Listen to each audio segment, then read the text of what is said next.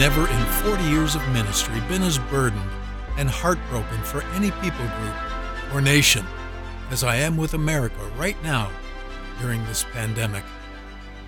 Including abortion, the world death rate had been 189 people per minute.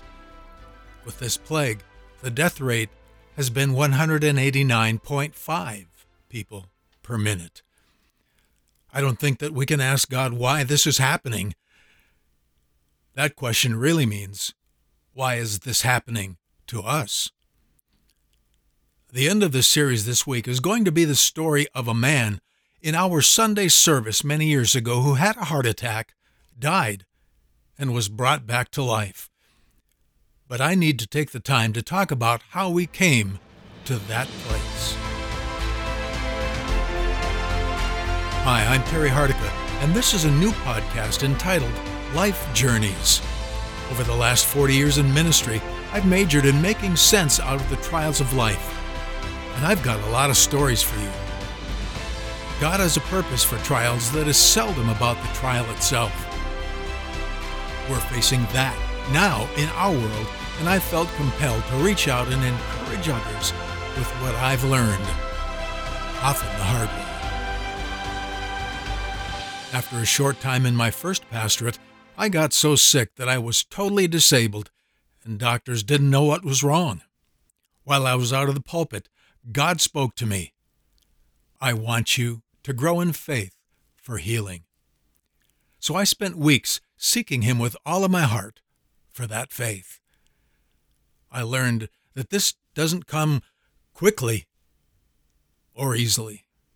So don't beat yourself up if faith seems to be slow in coming, especially when you're in the heat of battle. I'd like to direct your attention to what we often call the faith chapter, Hebrews 11.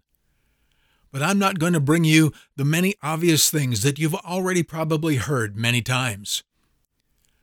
Let's point out that it says here in summary, by faith we understand.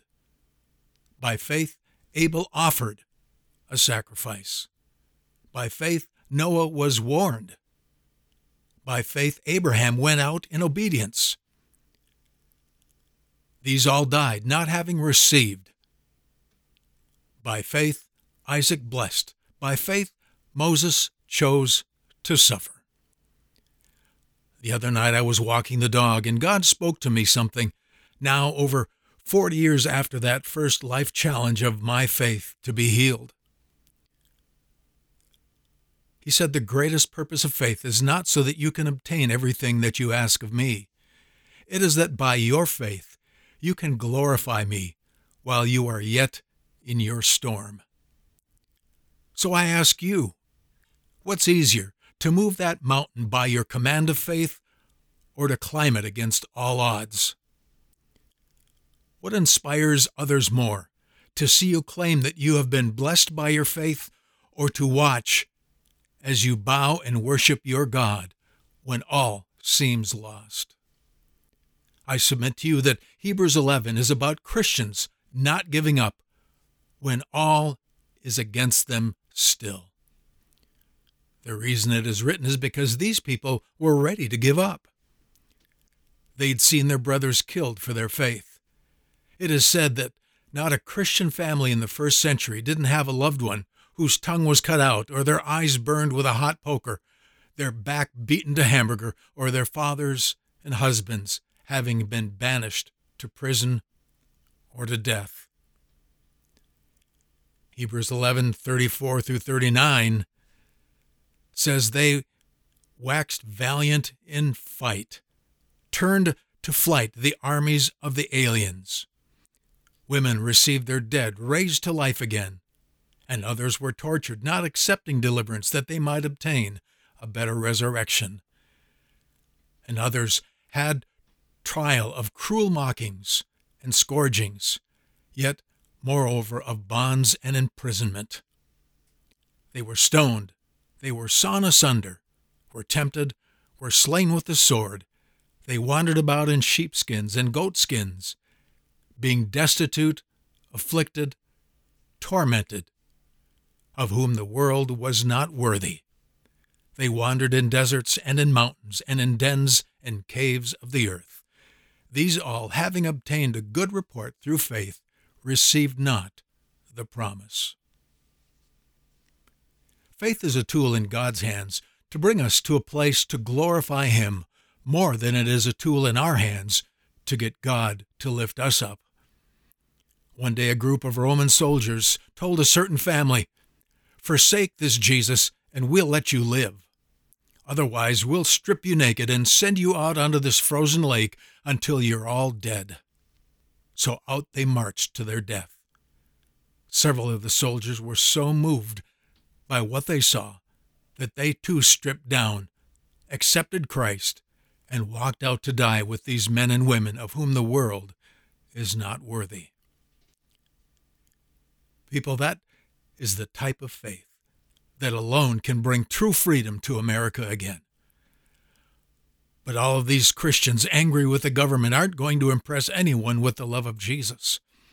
It's going to take a genuine faith that savors the presence of God so much that they will give all they have to be a vessel poured out for love.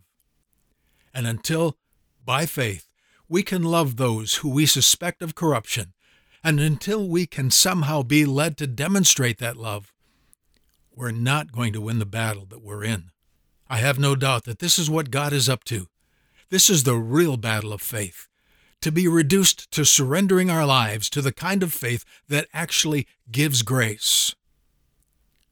Jesus gave grace by swallowing up all of the injustices against him and dying to himself, if you will, so that he could give life to others. It was only this act that caused one of his killers to say, "Truly, this was the Son of God."